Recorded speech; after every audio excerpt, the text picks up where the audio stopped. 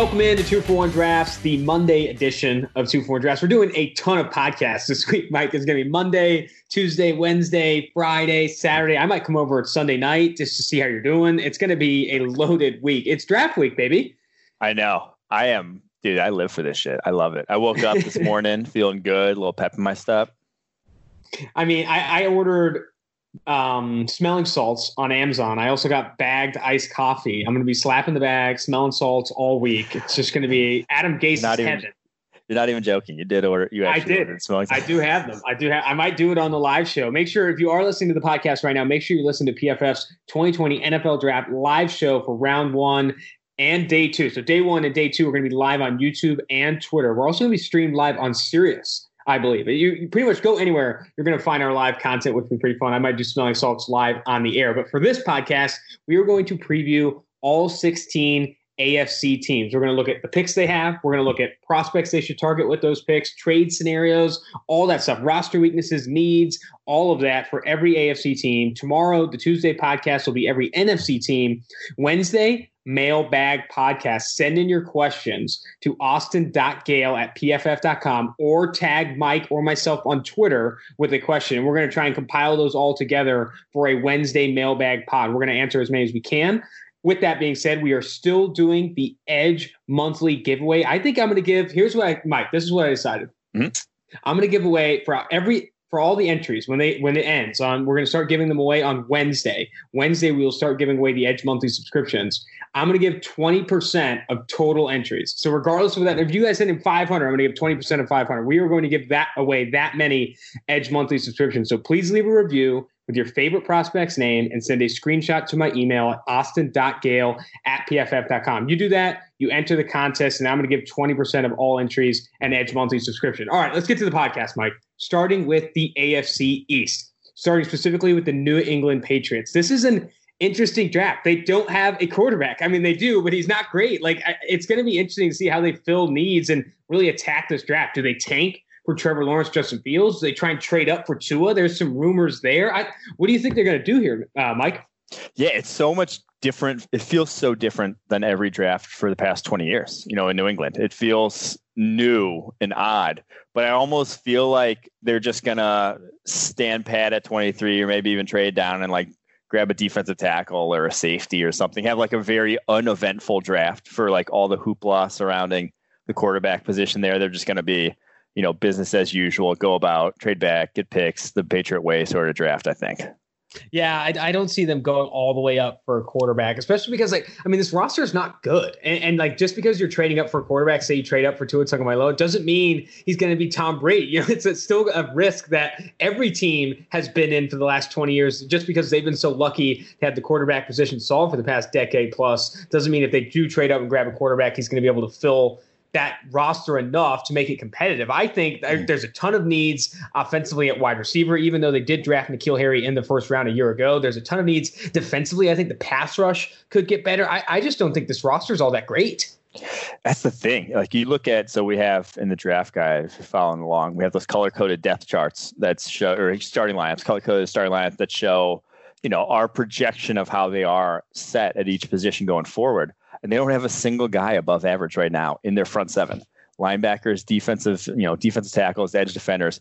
They really are kind of behind the 8 ball in terms of those guys up front. They don't have a lot of talent there, and they're aging at a lot of positions. The position they're strongest at in the secondary, the McCourties are over 30 years old. Gilmore's getting up there. None of those guys are getting better necessarily at this point outside of J.C. Jackson. So really, I'm not sure there's a position group that's necessarily off the table entirely heading into this first round. Yeah, I love their secondary. It's older. Stephon Gilmore, obviously older, Jason McCourty, but I like J.C. Jackson, Devin McCourty, Patrick Chung. I think what scares me is the trenches. We were big fans of Chase Winovich coming out. I think he takes a second-year step forward, but John Simon, Bo Allen, Lawrence Guy, these aren't premier pass rushing talents you need to really threaten opposing offensive lines. That scares me. Obviously, the wide receiving core scares me. I think the offensive line could use some help too. Let's start with pick 23. If they stay put at 23, who are some names that you think they need to go after at 23? Yeah, I think there's a number of guys I'd be happy with if I were there. Patrick Queen at linebacker would make a lot of sense for them at pick 23. I think even like wide receiver, obviously they went there last year in the first round. That's a sunk cost fallacy to not go back there because it's still a big need. Mohamed Sanu, you have too many of the guys who are like all the same type of wide receiver. I think Jalen Reagor would make a lot of sense, bringing something different to the table in New England that they really don't have at the moment. So I don't know. Like I said, they could go anywhere. In my upcoming mock draft, a little preview of who I got them going. I got them going Josh Uche from Michigan in the first round, trading back to still get him. But I do think, like I said, anyone's kind of on the table here for the Pats. Yeah, I tweeted out recently. I mean, I watched all of Josh Uche versus Tristan Wirfs. I was doing like matchup scouting all day yesterday. I don't know why. I was just like watching like offensive tackle matchups with good edge defenders. I was very impressed with what Uche was able to do against Wirfs. He didn't win a ton, but it's not a like, it's like how many could you kind of beat with Wirfs? And I think Josh Uche, if he tested, I think would be getting more first round hype because like he does show he's got speed to power, he's got good athleticism, and I think he can do a lot of the things like in a Brian Flores, Patriots style scheme could do really well. It's interesting you have him going at the back end of the first. What about Jordan Love at 23? You have here in the draft guide an early target at quarterback, maybe Jordan Love at 23. What's your opinion of that? See, I love that fit because... Oh, do you love that fit? Jeez, Mike, jeez. I am... God damn it, I can't think of a different way to say it. I enjoy that fit. Because Jordan Love is a crash, like he's the high risk, high reward kind of guy. Like if you do throw him out there for 16 games as a rookie, you could go 2-14. Like it could be awful. Like you could have a Deshaun Kaiser-esque rookie year where just nothing's good happens, and then that's good. Then you get in position to draft a quarterback, or he could hit and develop into the Patrick Mahomes that everyone loves to compare him to, and that his quarterback's coach is making the comparison to, so he gets paid more. I don't see it though. I mean, we obviously don't see it, but if he does hit at that, then you got yourself Patrick Mahomes. So I don't hate that pick. I again probably wouldn't go quarterback though in the first round for them. Yeah. All right. Let's move. Before we move to the next team here, let's talk about their 3 third-round picks, 87, 98, and 100. I think they have an opportunity in this draft to fill some positions of need, at least some depth players in that range. Are there some like steals, some gems the Patriots could target in that range? Yeah, so even without a second-round pick, because all those thirds, the compensatories, they're still 16th in terms of total draft capital in this draft. So they can actually make an impact here with all those guys. I think tight end that's when it starts to make sense to pick a tight end in this draft. Someone like a Adam Troutman.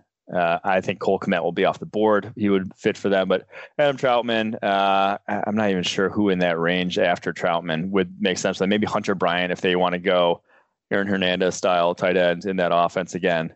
But yeah, I think that is a possibility for them in that range. Again, they have a ton of holes though that anywhere is on the table. Yeah, I mean, looking at the draft board on PFF.com, I like the idea of them getting, Travis Gibson, the Tulsa edge defender. I think that would be a nice little fit for them. Maybe James Lynch of Baylor, Cole Kmet, someone you mentioned, John Reed. And I would not be surprised if the Patriots continue to throw draft resource in the secondary, even though that's like easily their best part of their team right now. I could see them adding John Reed of Penn State in the back end of the third, Josiah Scott, Michigan State, Kenny Robinson. Like there's some names there too where you just wouldn't be surprised Bill Belichick continue to invest in the secondary. All right, we're moving off the New England Patriots. Let's go to the Buffalo Bills. They do not have a they do not have a first round pick because they traded for Stephon Diggs. How do they attack day 2?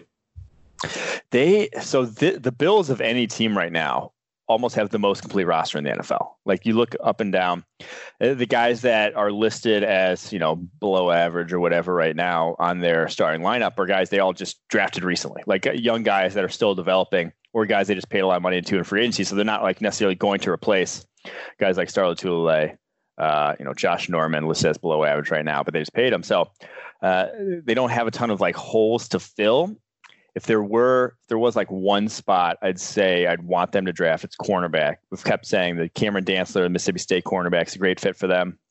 Also, like Michael Ojemudia as a fit for them. We talked about Iowa. Their zone defenders being very good. That's what the Buffalo Bills, Sean McDermott, what they run. So I think a cornerback in round 2, they have pick 54, would be the sort of most bang for your buck position that they could hit with that pick.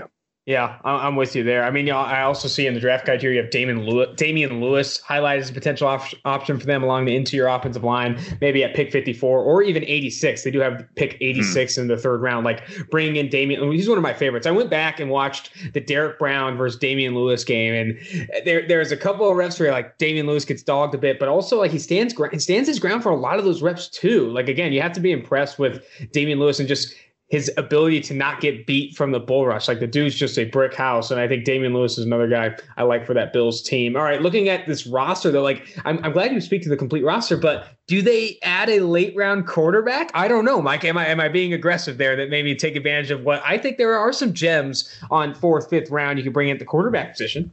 I just don't. They're not going to.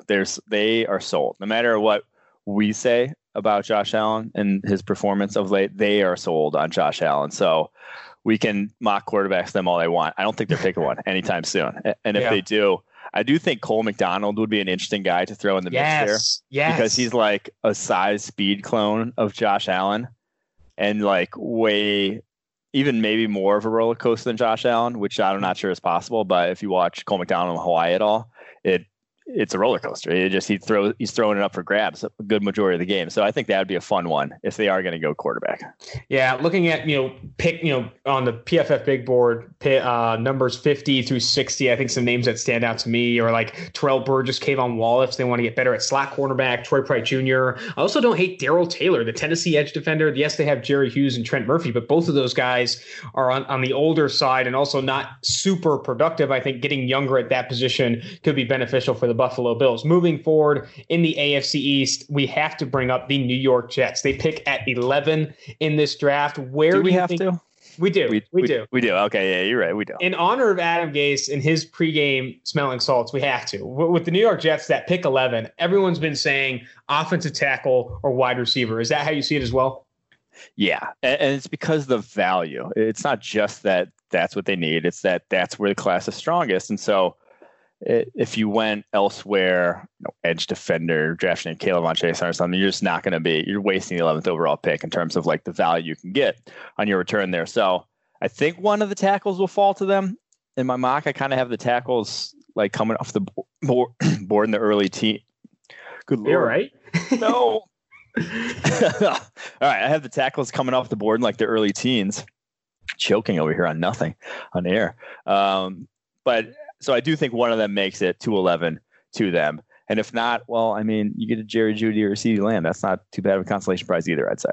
That's where I stand too. It's like I don't think some have highlighted the Jets as an opportunity to maybe trade down. I think they stay put. Like you're going to get one of the top 3 offensive tackles or one of the top 3 wide receivers at 11, and that's where the draft class is at its best. So you could get one of the best players at the positions of need that also fit the draft class's like strengths. So I think they stay put at 11. Maybe bring in Jerry Jeudy, CeeDee Lamb, or at offensive tackle Andrew Thomas, Tristan Wirfs, Jedrick Wills. I mean, they're just in a really, really good spot to take advantage of that 11th pick, fill need, and also add one of the better players in the draft. Moving forward to day 2, they have a good amount of picks on day 2. Some good capital. They rank 11th in draft capital rank according to PFF's draft guide. Pick 48 in the second round. Pick 68 and 79 in the third round. Who are some names that make sense in the on day 2 for the Jets?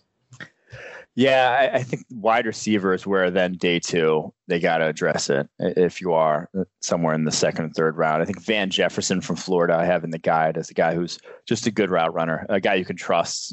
Sort of a guy that you want to know he's going to be in the right place at the right time for Sam Darnold, because I just don't think he had a lot of talent that he trusted there this past season at the wide receiver. So not Jamison Crowder.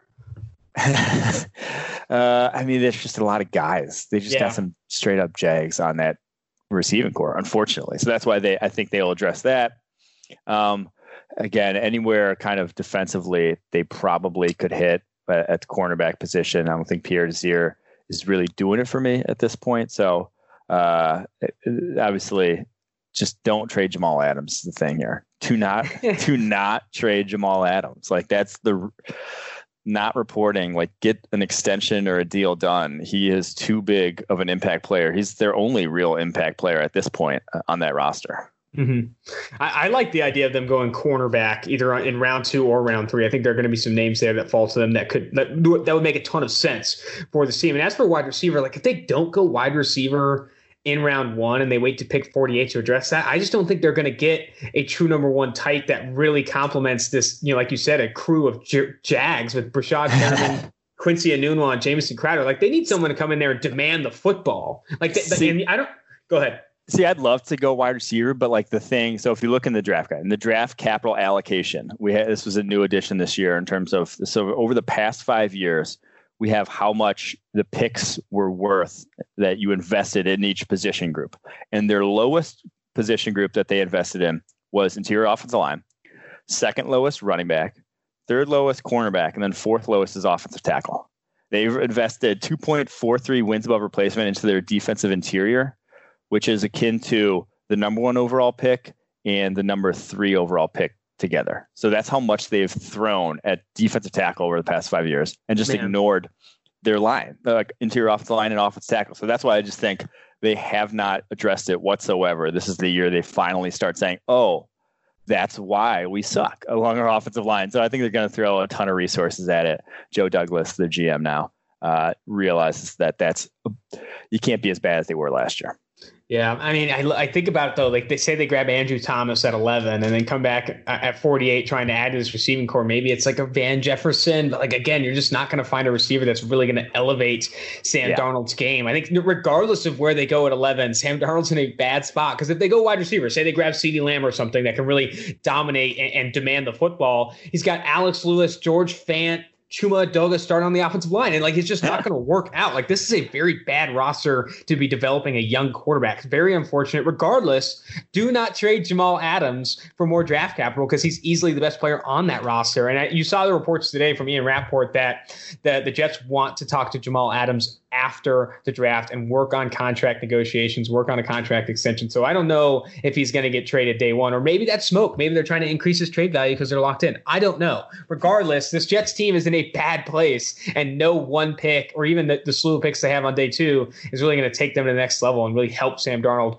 all that much. All right, moving to the Miami Dolphins. This is probably one of the more interesting, teams in this draft because they have just so much capital. 3 first-round picks and a very bad roster, I feel like has every fan base or every Dolphins fan really excited about this draft. Yeah, and then 2 more within the next, in the top 56 in the second round. They got a ton and can do a lot of different things. They have 6 top 70 picks. 6. That's absurd. They can really, really improve this roster.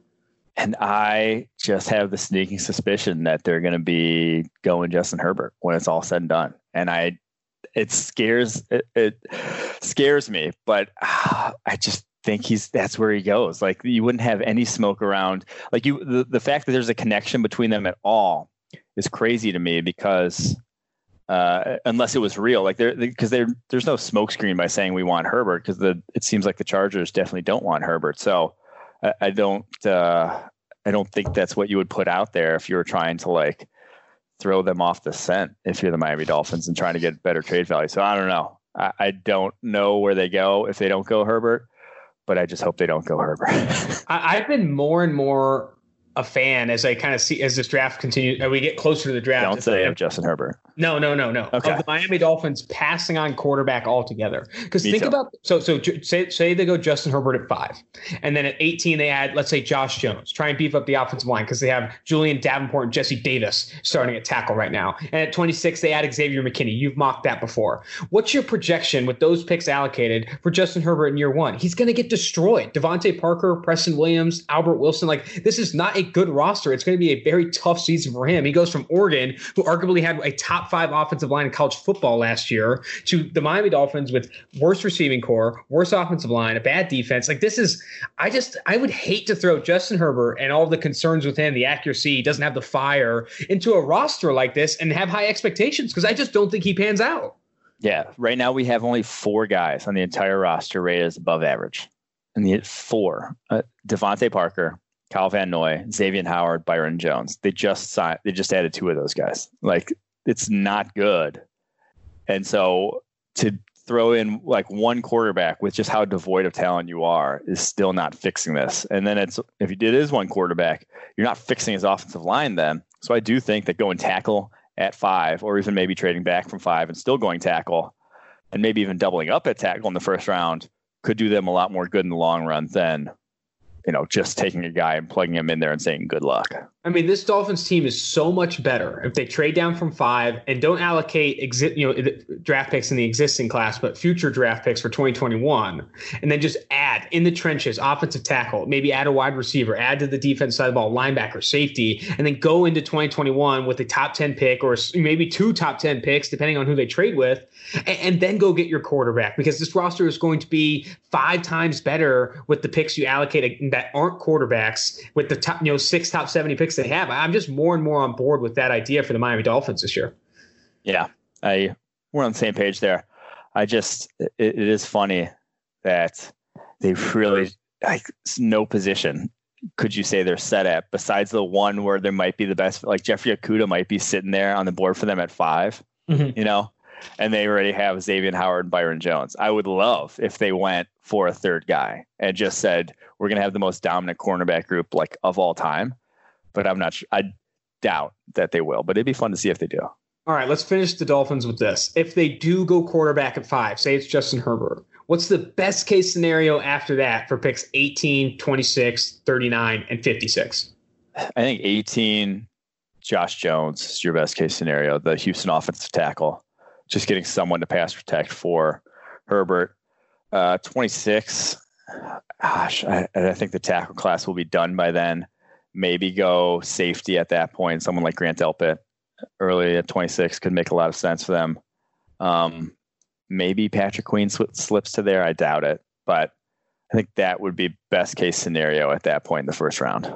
Yeah, and so for picks 39 and 56, who are you thinking his names? Because I still think they can add value there, especially, at positions of need when you need the entire roster. I feel like you could go back to offensive tackle at 39, saying Ezra Cleveland slips to 39. I know it's been more likely that he goes in the first round, but I don't know. Maybe you go interior offensive line at Jonah Jackson, Netani Muti at pick 56. I think you could really add to the offensive line in round 2. I think they could be in on the edge class with one of those too, 39, 56. I think they could be in on like a Josh Uche, a Zach Bond, one of those type of guys. Julian Aguirre, Epinesa. Yeah, I like at 39.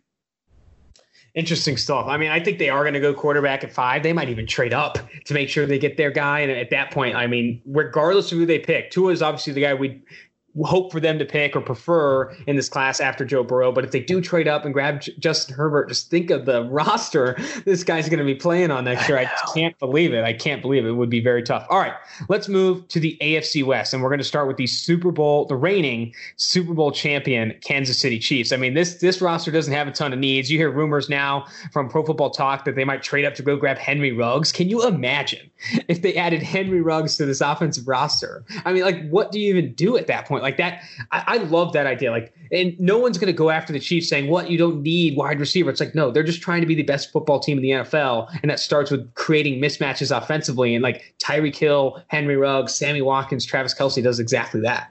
Yeah, dude, that's the thing. It's kind of like when everyone's talking about the Texans and their new wide receiving core. You can't have too much speed. The one thing that they're not really redundant, just having more of them, because it just almost makes it more difficult to match up with. You can have too many guys who are big body, contested catch or possession type wide receivers. The Eagles. Yes. But I don't think you can have too many guys who are just pure freaks of nature athletically. Man, so you have pick 32, pick 63, and pick 96 in the first 3 rounds. At 32, say they don't trade up, because I think they'd have to trade a ton because they don't have a ton of second-round picks. They'd have to trade future round picks, maybe future first, future second round, if they were going to get up high enough to go grab Henry Ruggs. If they stay put at 32, who are some names you like for the Kansas City Chiefs? And do not tell me DeAndre Swift. If I see another mock draft as a running back going to the Kansas City Chiefs, I will lose my mind. But they're a complete roster, even though this really isn't that complete of a roster. They're just elite at the positions you kind of want to be elite at for the most part. But they do have a massive need at cornerbacks still, I'd say. They just brought back Bashaud Breeland, but he only made $4.5 million. The rest of the NFL didn't want him, and there's a reason why. It's just not that great. So I think Jalen Johnson would be the dream at 32. I think he's their type of corner. I think Trayvon Diggs also makes sense schematically for them if he's there, the Alabama cornerback. So I do think corner is going to be where the best value is. I could see them going linebacker just because their linebackers are so bad. Hitchens, Anthony Hitchens and Damian Wilson. But I don't love Kenneth Murray. Would probably be the guy you go there, you home linebacker. And I just don't love him in the first round. So I'm not exactly sure. And I think they could also, hit offensive line. Cesar Ruiz, people are saying he's the Michigan center, is getting hyped for the first round. I could see him sneaking in there to the Chiefs. Dude, Cesar Ruiz's tape against Alabama late in the season was pretty awesome. Like him going against Raekwon Davis and picking off stunts and things. I think that was great. But you could say this about any team, and I almost hate saying it, but like they could trade down because. And here's the reason why. Here's the reason why. You're going to have to give a lot of money to Patrick Mahomes very soon. If you don't trade Chris Jones, you're going to have to give him a lot of money. Like there's a lot of players on this roster that are going to want big money paychecks soon. And I don't hate the idea of trying to flesh out your roster with more players on rookie contracts, trading down out of 32 and then maybe attacking interior offensive line and picks 35 through 45 and maybe getting an additional second round pick to continue to add. Because like a cornerback I really like for them on day 2, Bryce Hall of Virginia, the guy who's coming off with a pretty significant ankle injury, but fits their scheme pretty well. Like this is a team that if they trade down to kind of fill their roster out with more rookie contracts will make things easier when they have to give Patrick Mahomes and others big money. Yeah, we said that about the Cowboys. And it definitely makes sense for the Chiefs too, to start to think about that. It's easy to sort of fall into the trap of we need that one impact player to get us back to the Super Bowl sort of thing. But I do think they got a number of holes, like defensively. They're not set. This wasn't a complete roster by any means that won the Super Bowl. This was talented at the right spots sort of roster. So they could still add, a number of different players in this draft. Jumping to the Denver Broncos in the AFC West, here's my take. Can you believe that what you're hearing about them trading up? Like they're trading up like they have like a window to win with, like that Drew Lock's a proven quarterback and like we add a receiver, we're going to be able to make a play. Like, dude, this roster is not great. Drew Lock is still very much unproven. I get the idea of wanting to add a speedy wide receiver early so you can recreate that Emmanuel Hall, Drew Lock connection, but like do not trade up in this deep receiver class when you have a ton of holes elsewhere along the offensive line. Defensively, they can get better, specifically at cornerback. They're starting Isaac Yiadom at cornerback. I mean, this is a team that does not need to be in the trade-up situations. They need to be either in the trade down or stay put, in my opinion. Dude, especially if you're trading up for Henry Ruggs. Like, if that's the guy you're trading up for, you're trading up for a guy who just wasn't that productive at the college level. Like, yes, there's obvious reasons why, but sample size and seeing a guy do it is such a big part of any evaluation that, giving up extra, being that sure, that's certain. If you're trading up, you're that certain that the guy's going to be, Tyreek Hill, which is the comp for him that everyone has, even though he's nowhere close to that as like a suddenness from like a change of direction aspect. Like Tyreek Hill ran a 6'5" 3-cone. Henry Ruggs didn't even do it because he's not that level of athlete. So that to me is just crazy that you would go and do that. Now he is fast. And he is faster than any other wide receiver in this class. But that's really a massive projection to fall in love with at the top of the draft. I mean, so here's my take here. Like, they stay put at 15.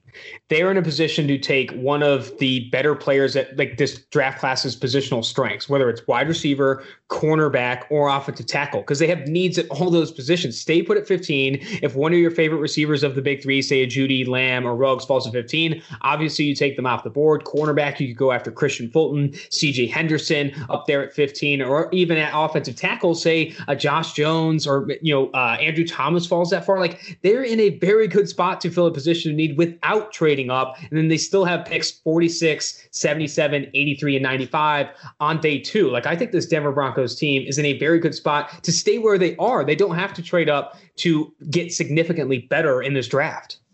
Yeah, those third rounders are interesting, having 3 third-round picks at this point, because they actually have a ton of draft capital. They rank 9th in terms of just overall draft capital, the Broncos at this point. So I think that's why you see the rumors of trading up, though. It's because they don't have a ton of like quote unquote needs. We have them down as cornerback, linebacker, and wide receivers. Their 3 biggest needs, but they have 5 top 100 picks. I would not be surprised if they cough up pick 77, pick 83 to go move up from 15, even if it's only a handful of spots. And I don't agree with it, but I would not be surprised whatsoever.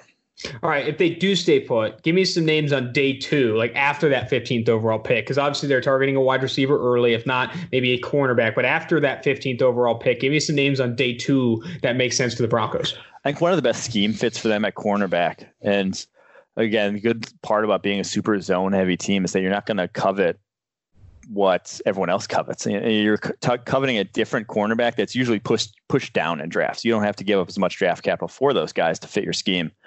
So I do think that John Reed from Penn State, I just saw he's a top 100 player on DJ's board. Daniel Jeremiah releases 150. He's a top 100 player for him, top 100 player for us. Little older dude, but a very good zone cornerback in John Reed. So I think in the third round, one of those third round picks could definitely be him. If you don't have PFF's draft guide, I encourage you to get it, because John Reed's background is absurd. Like, this guy was like an applied data sciences major, like studying tape since he was like in third grade. And like, he's a future PFF analyst if he does not pan out in the NFL. And he's also a very good athlete. Like, I think John Reed is getting slept on. I could see him going higher than maybe people expect. All right, moving forward in the AFC West, it's not the Oakland Raiders. It is the Las Vegas Raiders of 2020, playing in the Death Star next year. That all black stadium looks awesome. If they could just complement it with some updated uniforms and give me all black matte helmets. How fire would that be for the Las Vegas Raiders? They've had these silver helmets for so long. Give me a matte black helmet with all black unis. I feel like that would be pretty fantastic, especially because they're playing in a dome now. Like, before, it's like you don't want to wear all black outside because it gets hot and like all that stuff. But like, playing in a dome, weather controlled dome, and you're in all blacks, dude, it would be looking pretty sweet. Anyway, moving forward here, they're in a position at 12 and at 19 to really get better at positions of need that match the strengths of the draft class. Wide receiver and cornerback. I could see them going CJ Henderson at 12, and then at 19 wrapping around and maybe grabbing Jalen Reagor at 19. I mean, or they could go wide receiver at 12 like a CeeDee Lamb, and then at 19 maybe add Christian Fulton. Like, that's the dream scenario, in my opinion, for this Las Vegas Raiders team, is to add a wide receiver and corner at 12 and 19. Yeah, I think 12 ends up being the wide receiver, because I think Lamb, Judy, one of them will be on the board still. I fully expect that. And then 19, like, I don't think they'd be in on CJ Henderson. I don't think he's a great fit for Paul Guenther's defense. I think they would covet more AJ Terrell, Jalen Johnson, Clemson, AJ Terrell, Utah, Jalen Johnson, LSU, Christian Fulton, that sort of cornerback they would be higher on. So I think they can, they're just in a good position to stand pat and get two real impact players. They have the sixth most draft capital, even though they don't have a second rounder that they trade away in that Khalil Mack trade. They got 3 in the third, though, this year. So I'm interested to see if they do stand pat with those third rounders, or if they try to make a move and get up a little more to get some more impact guys. I don't think it's super stupid for them to consider trading back and trying adding a second round pick, because they are there at 12 and 19. Say the top 3 receivers are already off the board by 12, because that wouldn't be surprising. That happened in the PFF live mock draft last week, where the Raiders weren't able to grab a wide receiver there at 12. Like, I could see that potentially happening. I think trading back to add more picks on day 2, like a second rounder, could make sense for them as well. But let's go to those third round picks, 80, 81, and 91. I've been doing mock drafts on the PFF NFL mock draft simulator, and every single time I feel really comfortable about taking Jalen Hurts with one of those 3 picks. If he does fall to round 3, I don't know if he will. He could go to round 2, whatever. But what's your opinion of Jalen Hurts as a round 3 option for this Raiders team? Interesting. See, I thought after they signed Mariota, they kind of like secure their quarterback room there. They're like, we're fine. Like, we were high on Mariota. Maybe it's a reclamation project. That'll be what the sort of like, that'll be who we roll with if things go south with Carr. We'll give him a shot, sort of thing. So I don't think they end up going QB, because I think they think they're close, sort of thing. Like, I think they think they're like a couple guys away. That's why I could see them even trading up from some of those third rounders.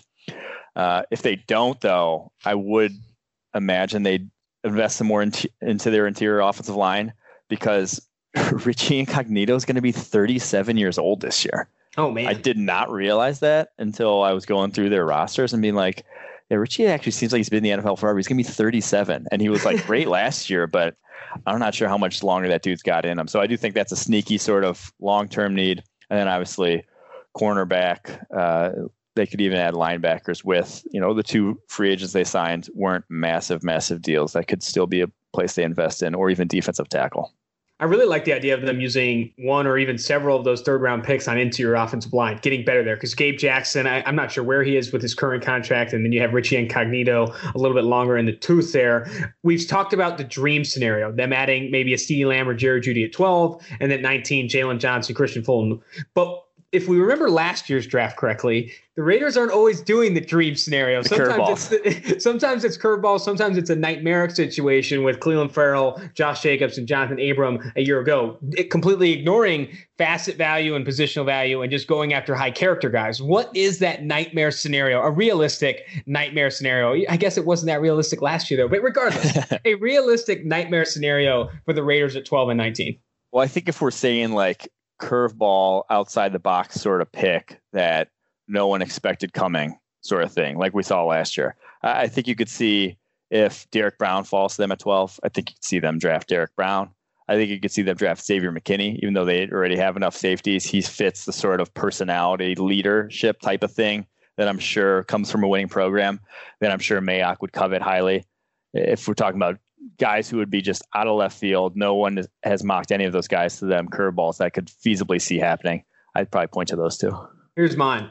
AJ Terrell of Clemson at 12 and Jordan Love at 19. I've seen that in a couple mocks. I've seen Jordan Love at 19 in a couple mocks, including Evan Silva, who's been one of the more accurate mock drafters of late. I mean, I could see them going after a quarterback at 19 and swinging the bat on Jordan Love. I don't know, because just John Gruden loves his quarterbacks. Like, and that could be the situation. I'm not super high on AJ Terrell. I know he's like a special mover in this class, not on par with Okudah and Henderson, but he does have great movement skills. But like some of his tape concerns me, a little inconsistent. So him going at 12 over guys like Christian Fulton or some of the others in this class, I think would concern me. All right, moving forward here, we're flying through this AFC preview. It's on to the Los Angeles Chargers. They have pick 6, pick 37, and pick 71 on days 1 and 2 of the 2020 NFL Draft. How does this team take the most advantage of pick 6? Is it taking a quarterback at 6? Is it helping the offensive line that's currently trotting out Sam Tevy and Dan Feeney in starting spots? What's your take here?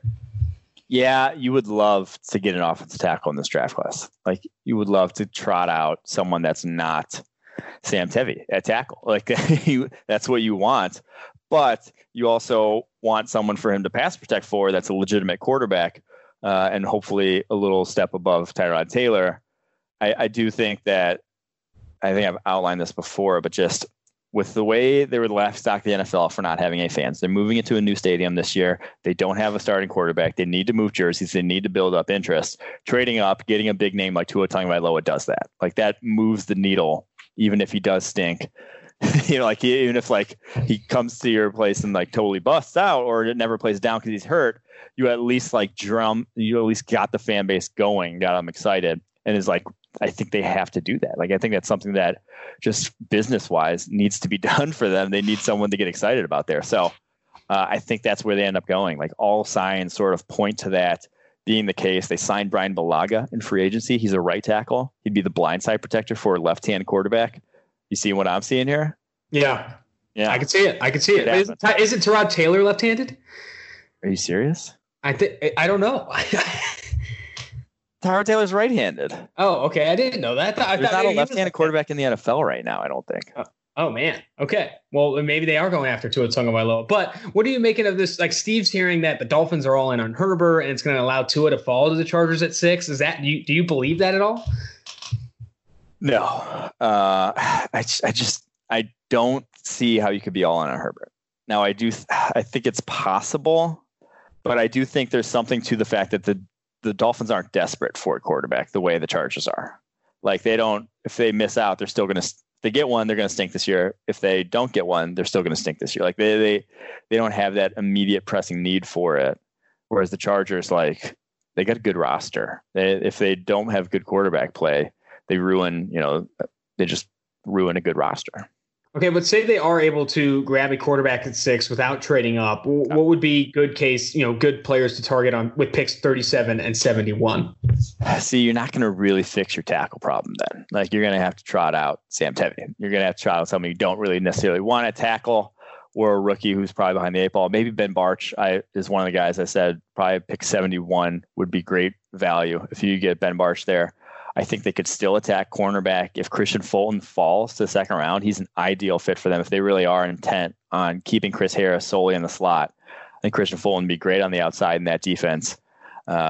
Very similar skill set to a Casey Hayward. Now, I'm not putting him as Casey Hayward, but like, that's the kind of player he is. So I do think that that's where I would probably go, is right to cornerback, because offensive tackle, the guy you're getting at 37, probably not going to be NFL ready.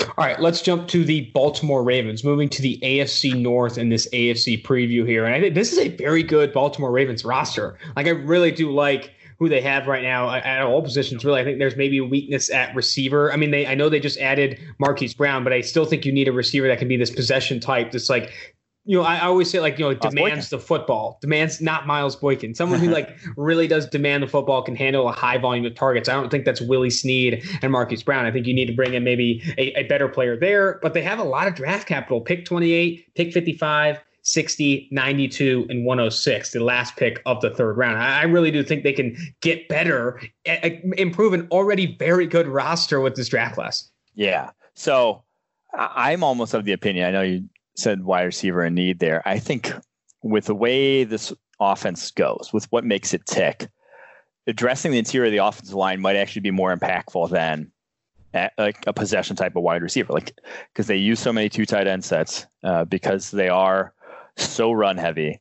You're now trotting out, without Marshall Yanda in there, your offensive line looks massively, massively different. Ben Powers now slotted to start at right guard. I mean, he was a fourth rounder last year. You could still start him, but Bozeman and Skura, I mean, they're not great on the interior there. So maybe like a Cesar Ruiz at pick 28, maybe, my dream for them, Netani Muti, somewhere in the second or third round would be just an ideal fit for them. But I do think they need to get on their interior offensive line, because that's what fuels the sort of offense, that running game. Being able to move the line of scrimmage with that option heavy attack is, paramount to, making it tick. Hear me out. Picks 55 and 60. Netani Muti, Jonah Jackson. Who says no?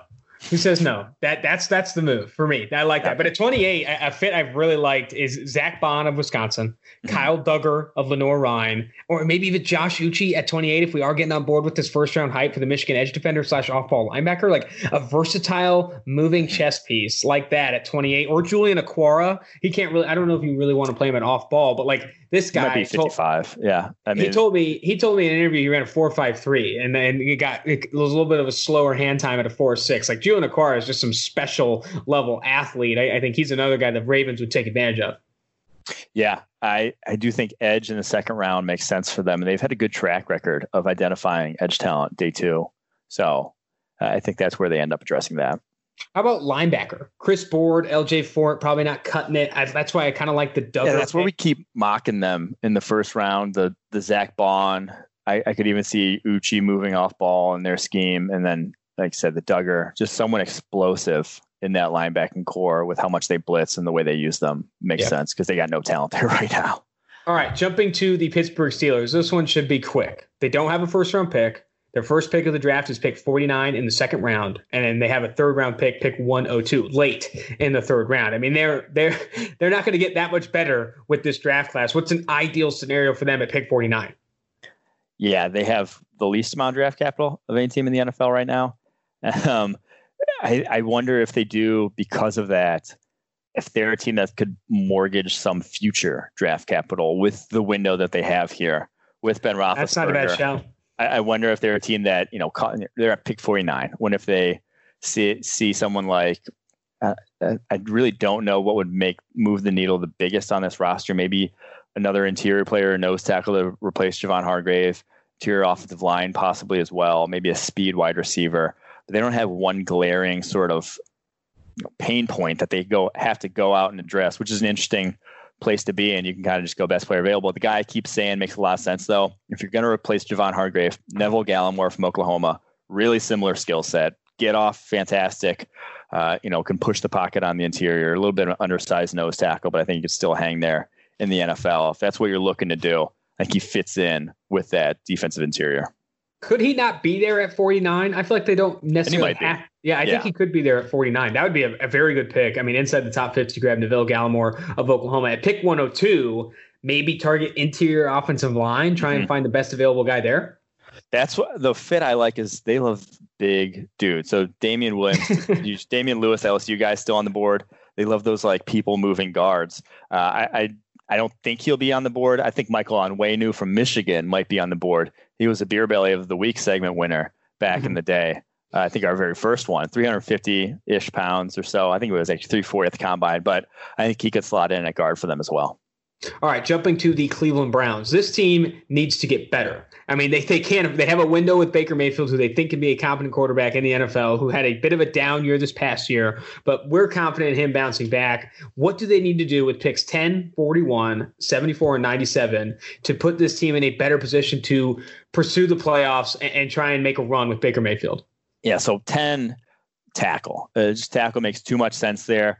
They're obviously a team that's been rumored to be trading down, rumored to be connected with Ezra Cleveland.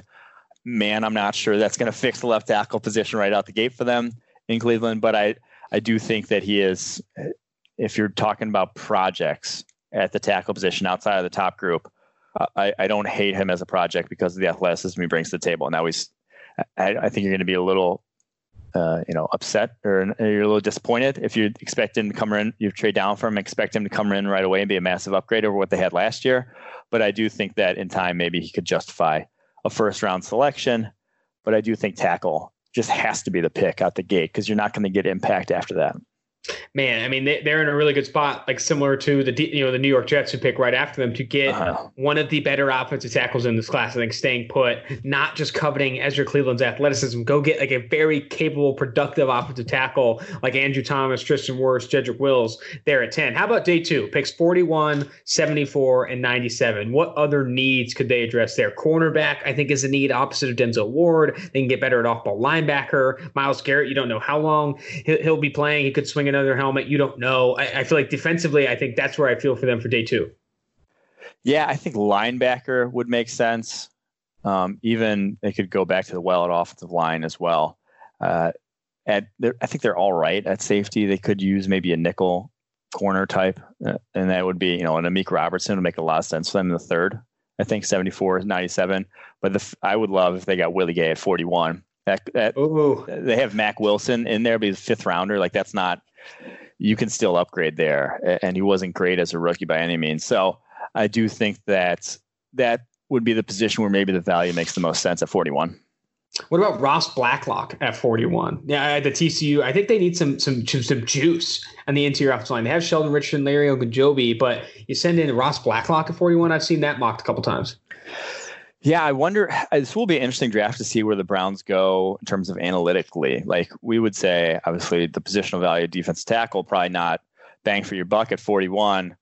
But, I mean, past the biggest sort of problem I had with Sashi Brown's drafting was that he really skewed positional value. Like he was drafting safeties and tight ends in the first round and not necessarily...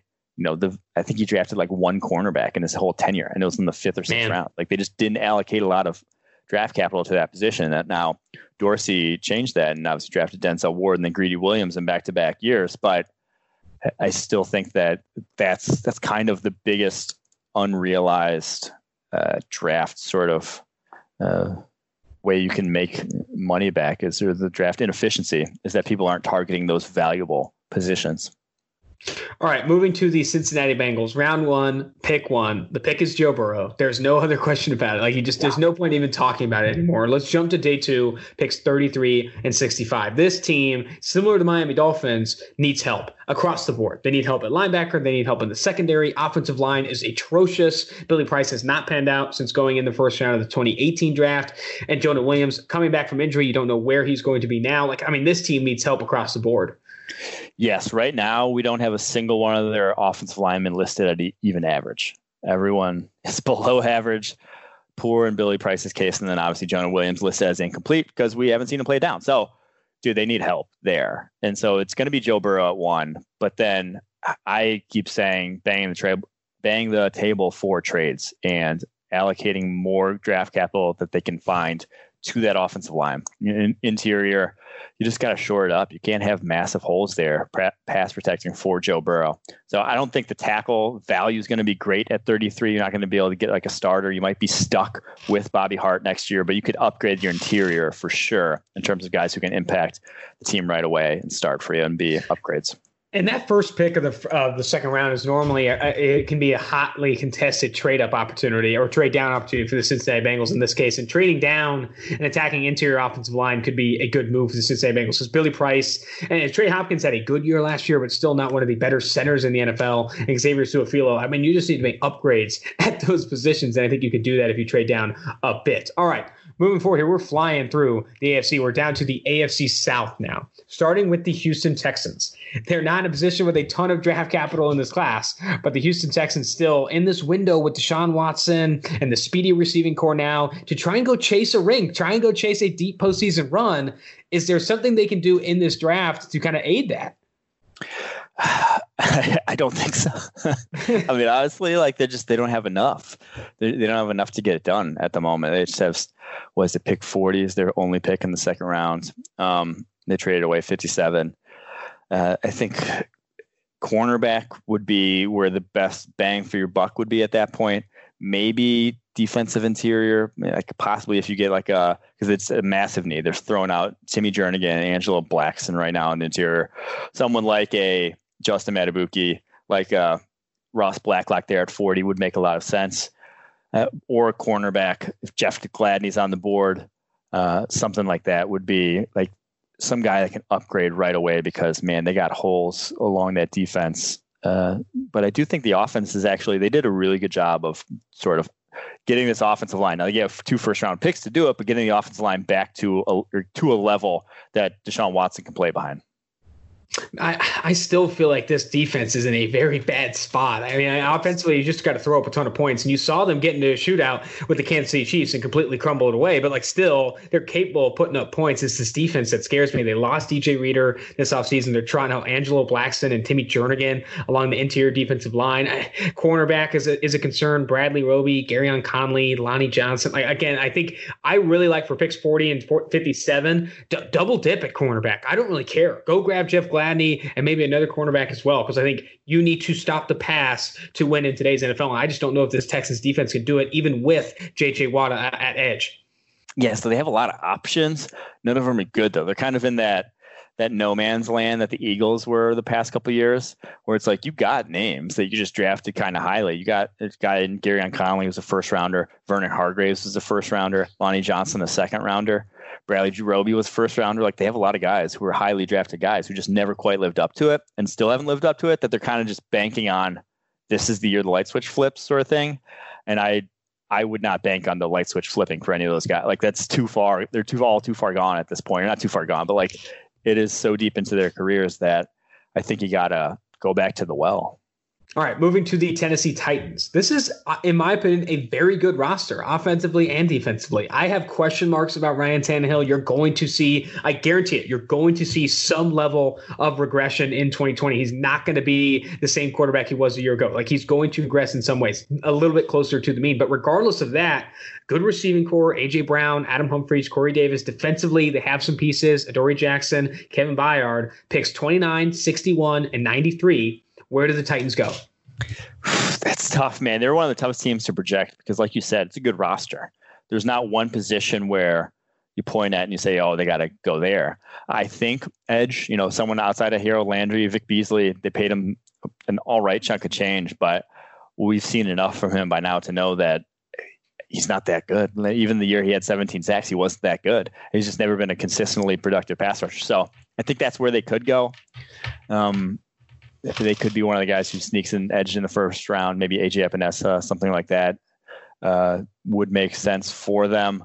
But I can't really make heads or tails of where John Robinson's going to go with this Tennessee Titans roster.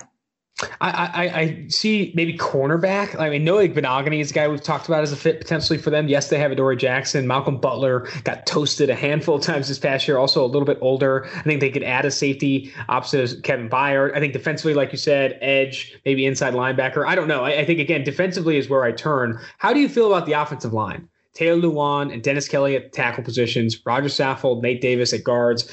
Do you think they need help there? Maybe at pick 61, 93?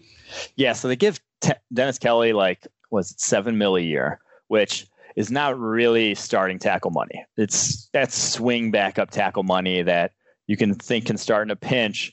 But I mean, I don't think that the 29th overall pick, though, is going to necessarily be a better option right out the gate than Dennis Kelly. Now, it's a need in the long term, but I think if you're playing for the here and now, which they just went to the AFC title game, I think that's not the worst idea in the world. You might go elsewhere, a guy who can make a bigger impact, or they could be a potential to trade up from 29 and go get an offensive tackle if you see a guy sliding in the first round. If someone if they do really love an Austin Jackson or something like that, I could see them moving up to target a right tackle just if they think one can actually start for them right away.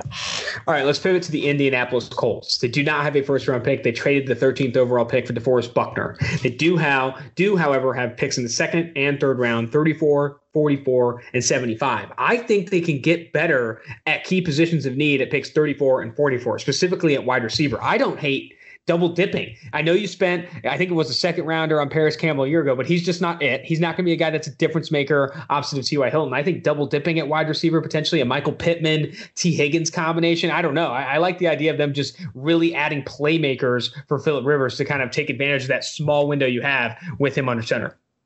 Yeah, one of my favorite things. So their draft allocation, I've loved looking at their draft allocation because it's all edge, linebacker, cornerback, safety are 3 of their 4 highest invested positions, or 4 of their 5 highest invested positions. The only offensive position they've invested at more than those is interior offensive line, obviously the Quentin Nelson pick, but they've invested a lot of guys at linebacker, corner, safety, kind of the back end of their defense, getting some speed. And I think they're fairly set there in terms of, how many options they have. I think this one will be wide receiver. I think 34 just makes too much sense, whether it's T. Higgins, Michael Pittman, just someone that offers something different. And the Colts are kind of all in. I mean, they got Phillip Rivers for 1 year. They gave up a first-round pick to pay a guy right now, which is a telltale sign of a team that's all in. So I wouldn't even be surprised if, Chris Ballard never trades up. But maybe this is the year he says, this is our guy that we need and that we're missing at the wide receiver position. They still, and I know they added Xavier Rhodes. They spent a high draft pick on Rock Ya-Sin from the previous class, but I still think they need help in the secondary. Could you see picks 44, 75 potentially go in the secondary, or do they go elsewhere? They could. I mean, they didn't need linebacker last year, and they went Bobby Okereke in the third. Like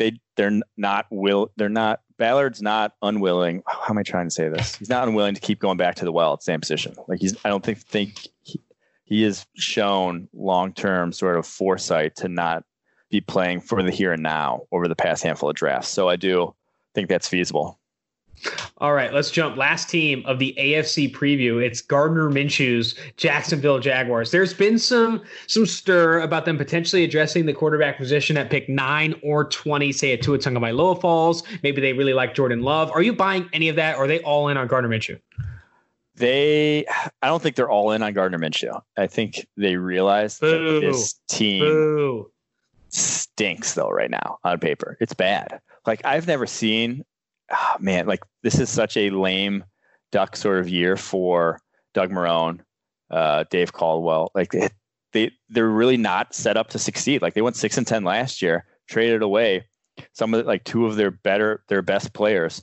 I don't know what they think is going to happen this year. So I think with how many guys they've flipped for draft picks, they realize that this is a rebuild now again in Jacksonville, unfortunately, but that they have to hit reset, and they're not going to be. And when you are in a reset sort of mode, you don't have to shoot your wad early and go to the quarterback position. You can afford to just accumulate more players and more talent, as much talent as you can cheaply, and then maybe in the future you'll be able to hit your quarterback.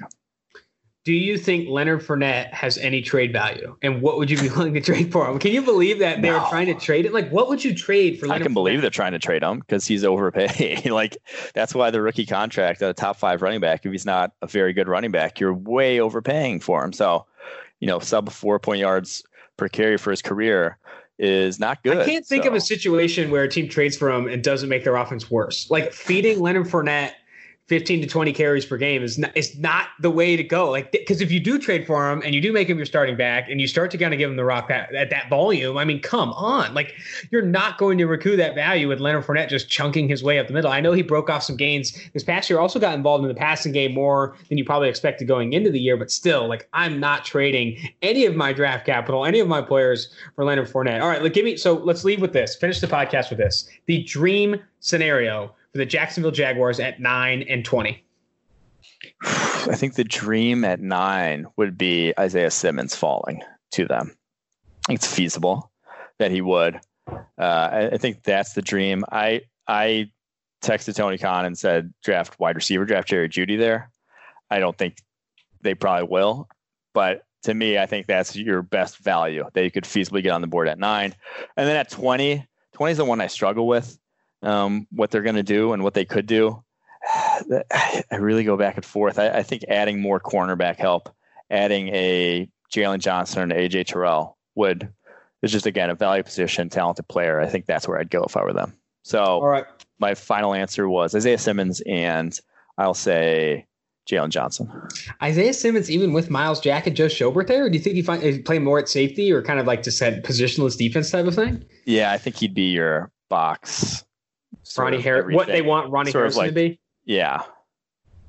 Interesting stuff. All right, well, that's going to do it for the AFC preview. That was a long one, Mike, but it was a ton of fun. We're going to do NFC tomorrow, mailbag on Wednesday, and we're also going to start giving out the Edge monthly subscriptions, the free Edge monthly subscriptions on Wednesday. All you have to do to enter that contest is send a review, screenshot it with your favorite player in this draft, and then email me that review, that screenshot, at austin.gale, Gayle, at pff.com. That's all you have to do. Until tomorrow, Mike, thanks for listening, all that good stuff. And this is Austin Gayle, Mike Renner on 2-for-1 Drafts.